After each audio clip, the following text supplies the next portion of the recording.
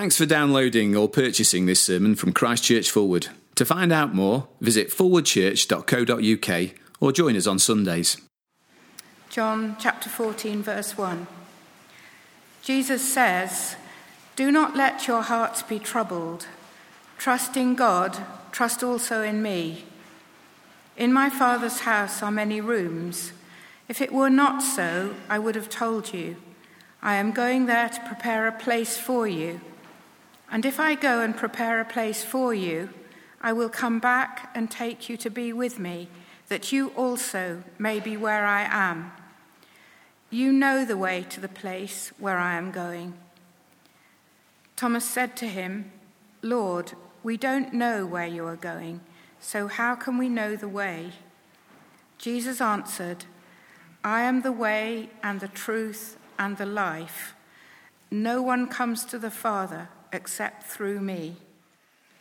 Well, Judy, thank you very much indeed for reading, and it's wonderful to see you all here. Welcome again. Peter's already welcomed you, but on behalf of the entire church family, a very warm welcome to you if you're here for the first time or for this special occasion. It's brilliant to see you. Now, do keep your Bibles open in front of you, or if you haven't opened them yet, I would encourage you to do so. Page 1082, and then you'll be able to see what I'm saying and why I'm saying what I'm saying. Something else you might find useful, on the back of the stories of those who've been baptized, there's a little outline of what's going to be said tonight, and you might find that useful as well. So do dig that out if you'd like to. Well, now, as we turn to think about the Bible, let me pray that God would speak to us through it now. Heavenly Father, we thank you that you're a speaking, living God, and we pray that as we turn to your word, the Bible now, that you would speak to us in the very depth of our being. Please speak words that resonate and connect with us, and we pray it in Jesus' name. Amen. The very last line of this autobiography, Bob Geldof's autobiography, I think is very, very telling. Before I read the last line, I better tell you who he was. For some of you, Bob Geldof won't be a name that you remember, but he was the lead singer with, do you remember, the Boomtown Rats, and founder of Live Aid.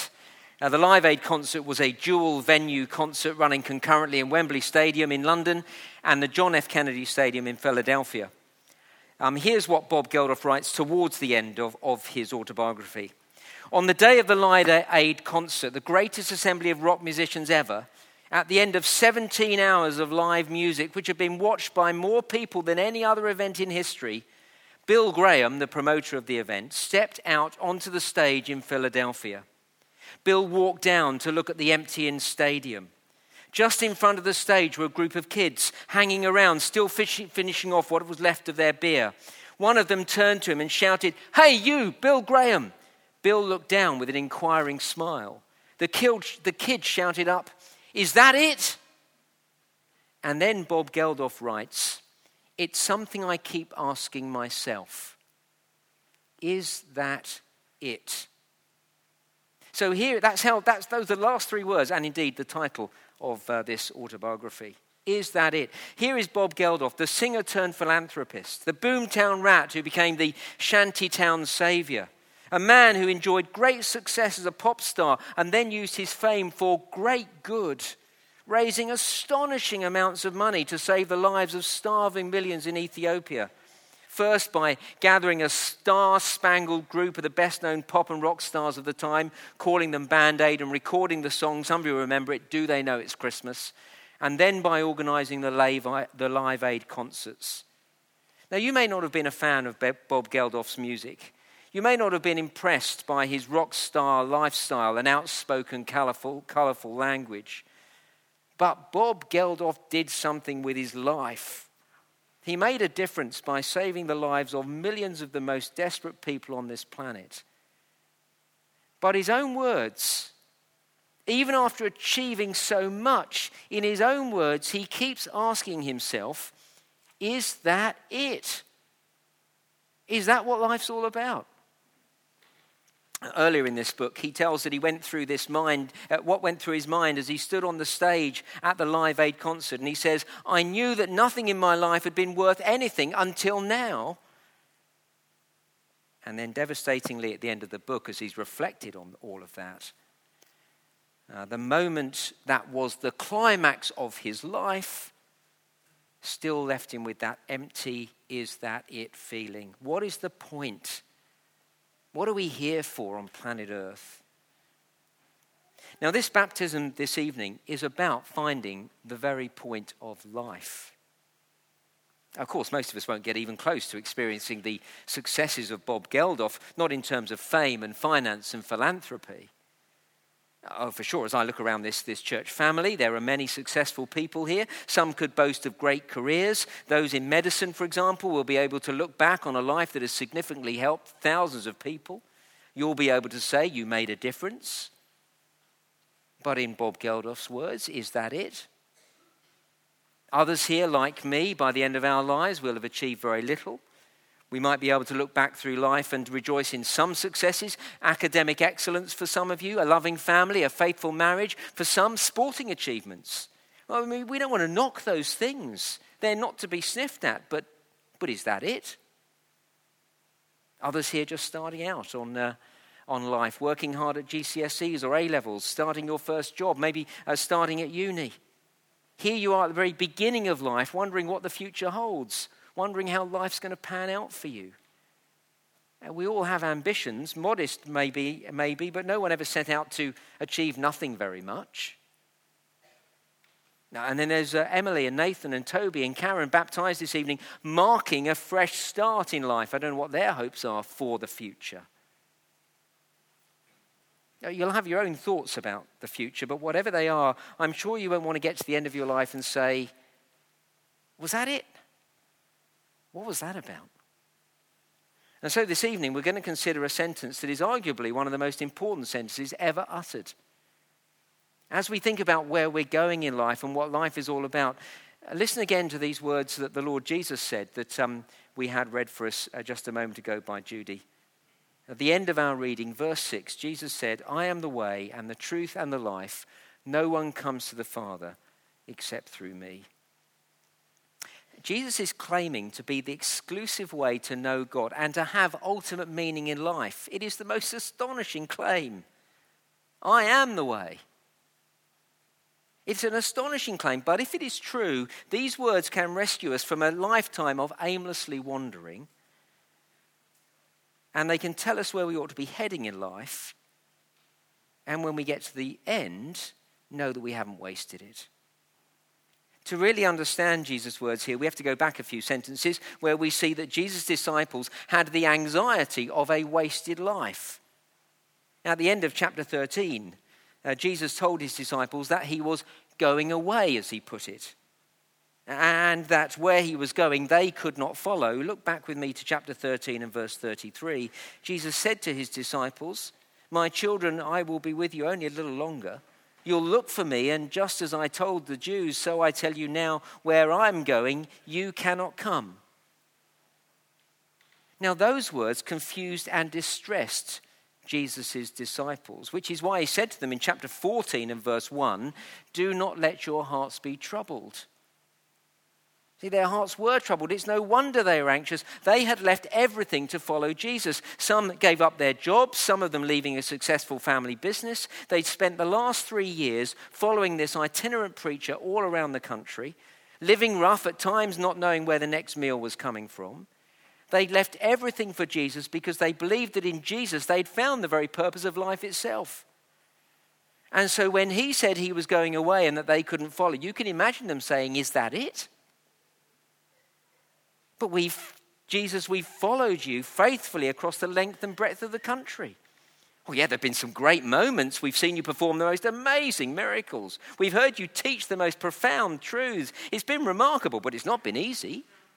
The authorities have been looking for any chance to get rid of you, and following you has made us marked men too. We've risked life and limb for you, Jesus, made sacrifices for you, Jesus, and now you're going and we can't follow. Is that it? And isn't that exactly the feeling that grabs so many people at key moments in their life?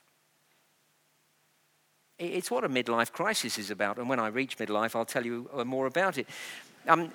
Seriously, if you are sports mad like me, then midlife is that time when all your childhood dreams evaporate.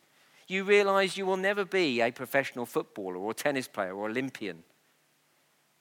And midlife is when you look at your career and you realize that you're never going to make it to the top. Or if you are at the top, you think about all the sacrifices you've made and you wonder if it was worth it, because it doesn't quite deliver. Not as glamorous or fulfilling as you thought it was going to be. And so in midlife you ask, is that it? And of course, midlife is when you realize that half your time on planet Earth has gone and it all went so quickly, and that is very scary. And then after midlife comes retirement. This is a cheery talk, isn't it? And there's plenty of people in this church family who've told me that retirement is much harder to cope with than they ever realized, especially if your identity, who you are, how you define yourself, your status is all bound up with your career. And then you retire. So the successful businessman feels all at sea in retirement. As he says these days, I don't have much reason to get out of bed in the morning.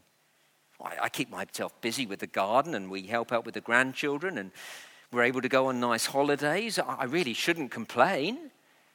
I have a good and easy life.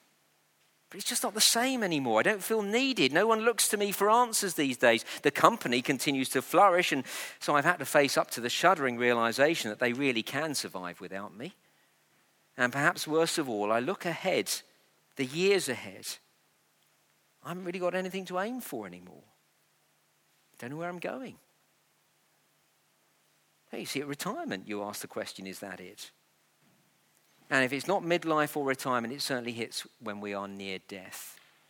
Last week, I told you about my dear mum. She was diagnosed with cancer 13 years ago now. She lived another 5 years, and after the diagnosis, just months before her death, she said to me, I wonder what I've achieved in life.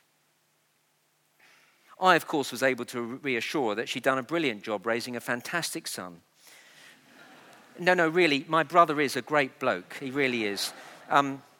As we talked, we laughed together. We thought seriously about the things of life that really mattered.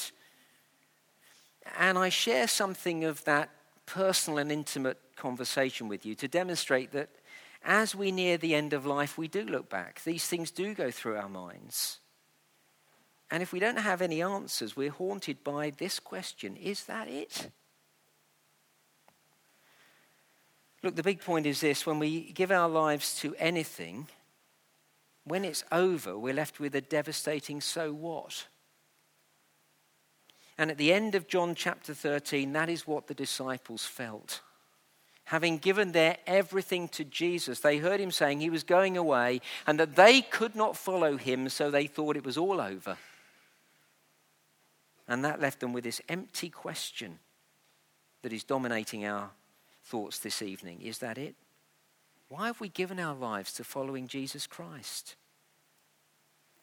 But with the anxiety of a wasted life hanging over the disciples, Jesus told them, first point on the handout, don't worry, that was a long introduction. First point on the handout, a wonderful future homecoming. Look at verse 2 if you've still got your Bibles open. Jesus says, this is why your hearts need not be troubled. Verse 2, in my Father's house are many rooms. If it were not so, I would have told you. I'm going there to prepare a place for you. Here is Jesus' explanation as to why he's going away. And here's why following Jesus will not leave us with a sense of what's the point? Why have I bothered? Here indeed is why Emily, Nathan, Toby and Karen have made such a brilliant decision to follow Jesus Christ. You see, in verse 2, at first, Jesus speaks of a wonderful future beyond the grave. He calls it his Father's house. I love that picture of life beyond the grave. For the Christian, death is not the end, but a homecoming. There is something wonderful about coming home, isn't there? In the summer of 1990, that was a long time ago, I spent 10 weeks working with the homeless and drug addicts in New York City. It was an amazing time in my life, hugely formative. It was tough. The living conditions weren't easy. I saw things every day that were very distressing. But I don't regret being there, not for 1 minute. And not least of all because I worked with some amazing people, lovely, incredible, inspirational people. But as kind and as embracing as they were of me, and they were, They weren't family. They weren't family. And in New York City, even though everyone spoke English, I didn't feel understood. English words meant different things. The culture was different. And after 10 weeks of living in that environment, I remember that wonderful feeling of coming home. Not just to familiar surroundings and not just to a comfortable house, but home to my family who loved me. It's where I belong. That's home, isn't it? You know the feeling. That's what Jesus is speaking about here in verse 2. In my Father's house. You and I, you see, were created to be in a loving relationship with God the Father, to be part of his family. Here and now we live in a world as beautiful as it is. We live in a world that is broken and corrupt and damaged. Somebody said to me just last week, they can't wait for heaven because they're going through such a hard time now. You see, sometimes life's just like that. We live in a world where things never turn out as they should be, a world where selfishness and loneliness and disruptive forces of evil ruin what is good, and a world where death will always have the last word, where death always ruins everything.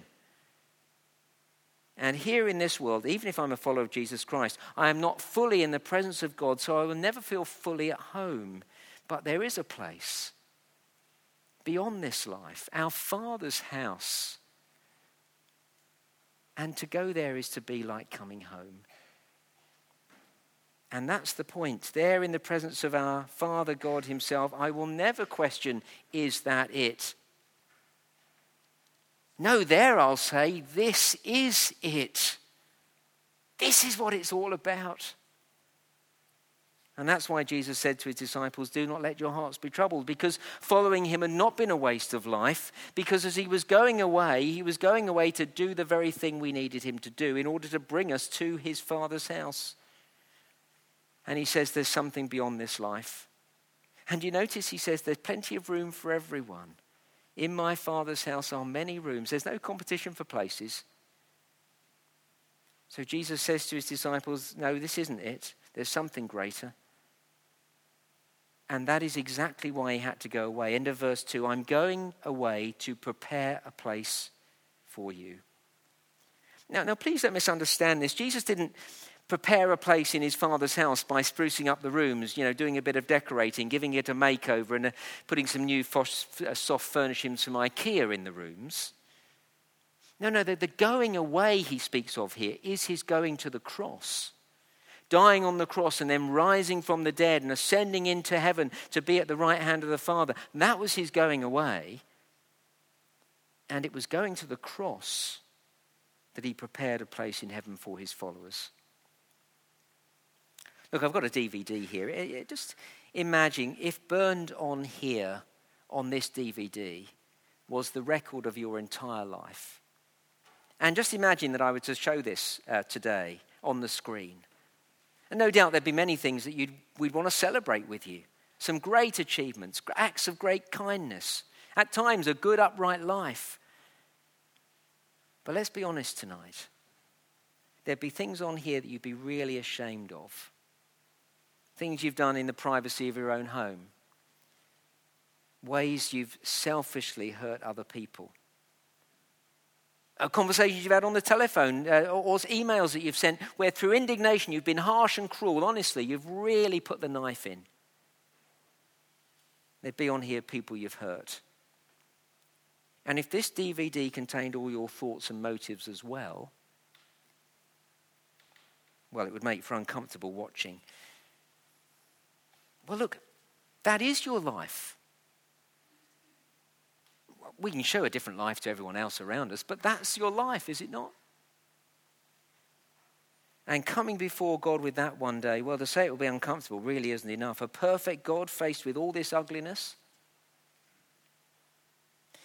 But the DVD of Jesus' life has none of that bad stuff. He lived a perfect life. We don't have a DVD, but we have a record of his life here. And even those who live closest to him, sharing life every day with him for 3 years, they said he did no wrong. Isn't that remarkable?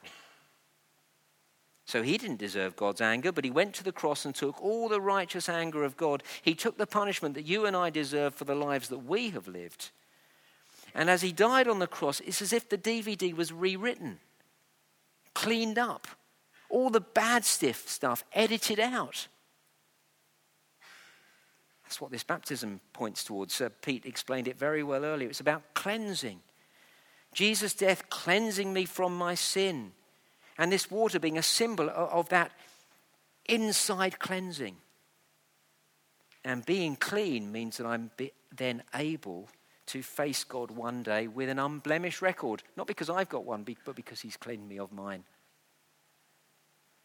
And just as those who baptized went down into the water and then up again, that's a picture of dying to the old way of life and being brought up to new life. And that will be fully realized and experienced one day at the end of their lives when they are raised from the dead because they are connected to Jesus, the one who himself defeated death in resurrection. And they will be raised to be with their Heavenly Father in his house forever. It is that, you see, that settles troubled, anxious hearts. Had Jesus' disciples wasted their lives in following him? Not at all. They'd made the best decision of their lives. Following Jesus leads us to the very meaning of life, being with our Heavenly Father forever one day. How can we be sure we're going to get it, though? Well, there's a wonderful homecoming. Secondly, a certain future homecoming. Look at verse 3. Jesus says, and if I go, and he is going to go to the cross, and if I go and prepare a place for you, I will come back and take you to be with me, that you also may be where I am. The logic is simple. Jesus says, if I'm going to the cross to die for you, to secure this place in my Father's house for you, if I'm prepared to go that far for you because I love you that much, well, then you can be absolutely sure that I'm going to come back and take you to be with me to my Father's house. You're going away, yeah, but I'm coming back. It is difficult for me to put into words my dislike for shopping. Traipsing around stores, getting more and more frustrated, unable to find what I want to find, with crowds of miserable people all around. Maybe they're not all miserable, they just look miserable. I really do not care for shopping at all.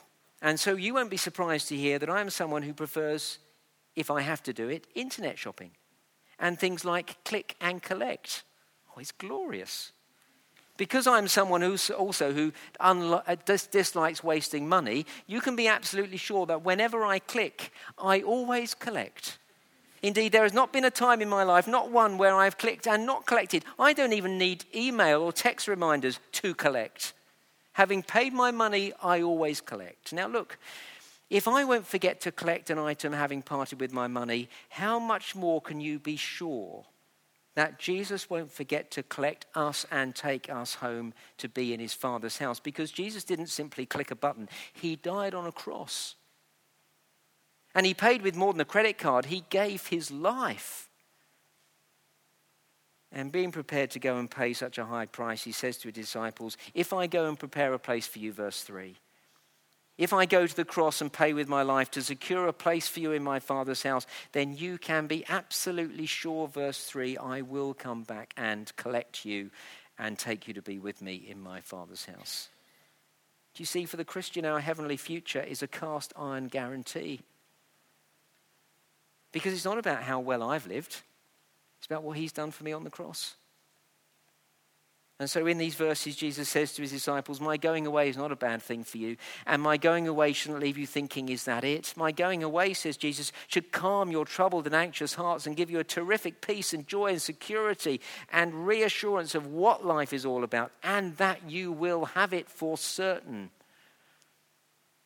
And so he said, verse 4, you know the way to the place where I'm going, meaning that he was the way.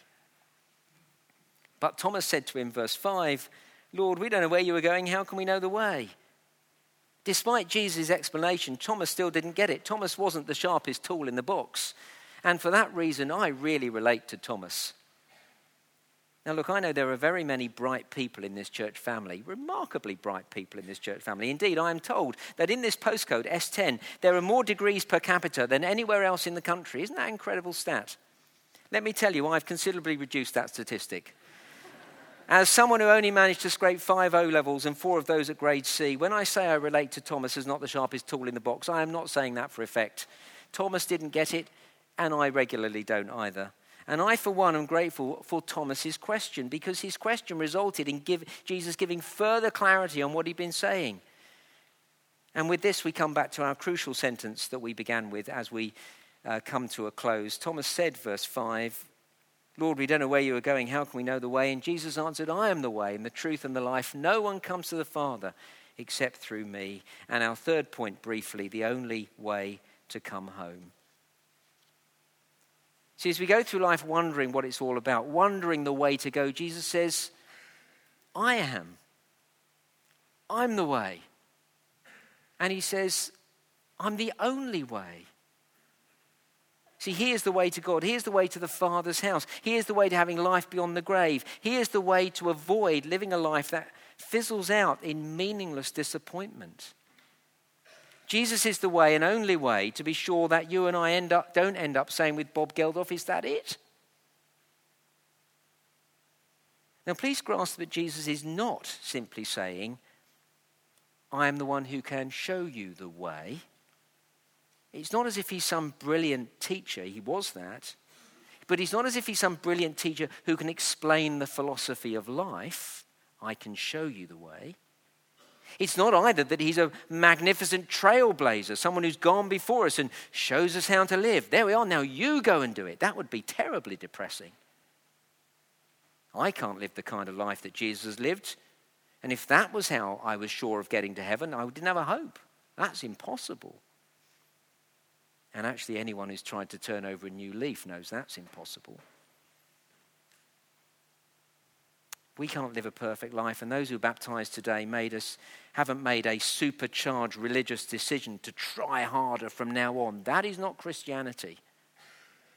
If life were about living up to an impossible standard, we'd have no hope at all of coming into the Father's house. But I think that is possibly the biggest misunderstanding about Christianity around in Britain today.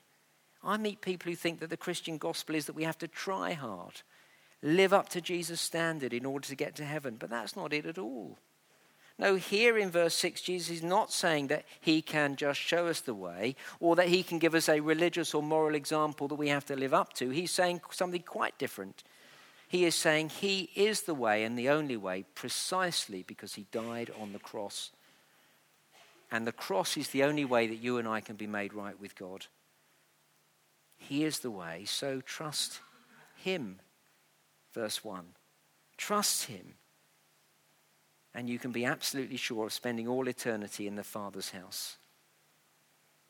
Emily, Nathan, Toby and Karen all know that. And that changes everything. It changes midlife because the fact that I won't ever be a top sportsman isn't what life is about for me anyway. And whether I achieve or not in my career, it's not the way my life is defined. It means that at retirement, my life it need not just drift by without me living my life just for golf and foreign travel. In retirement, I still have a bright future with the best yet to come. And at the very end of life, this changes everything because it means I can face death knowing it's not the end. That's brilliant. And all that means if I'm just starting out on life, I know what to live for. I know what really matters. What's worth investing in. Tells me that following Jesus is the most crucial and critical decision anyone can ever make. Well, thanks very much for coming. Thanks for listening. If you're a guest here, can I say especially thank you for coming. And before we sing our final hymn, I wouldn't be at all surprised if some of you here tonight are at least intrigued by what you've heard. You'll be saying, you know, the songs and the baptism and the Bible, I wasn't expecting that. I mean, I want to know more. Well, look, if you want to know more, take one of these from me. There's a little booklet. I'll be standing at the door over there.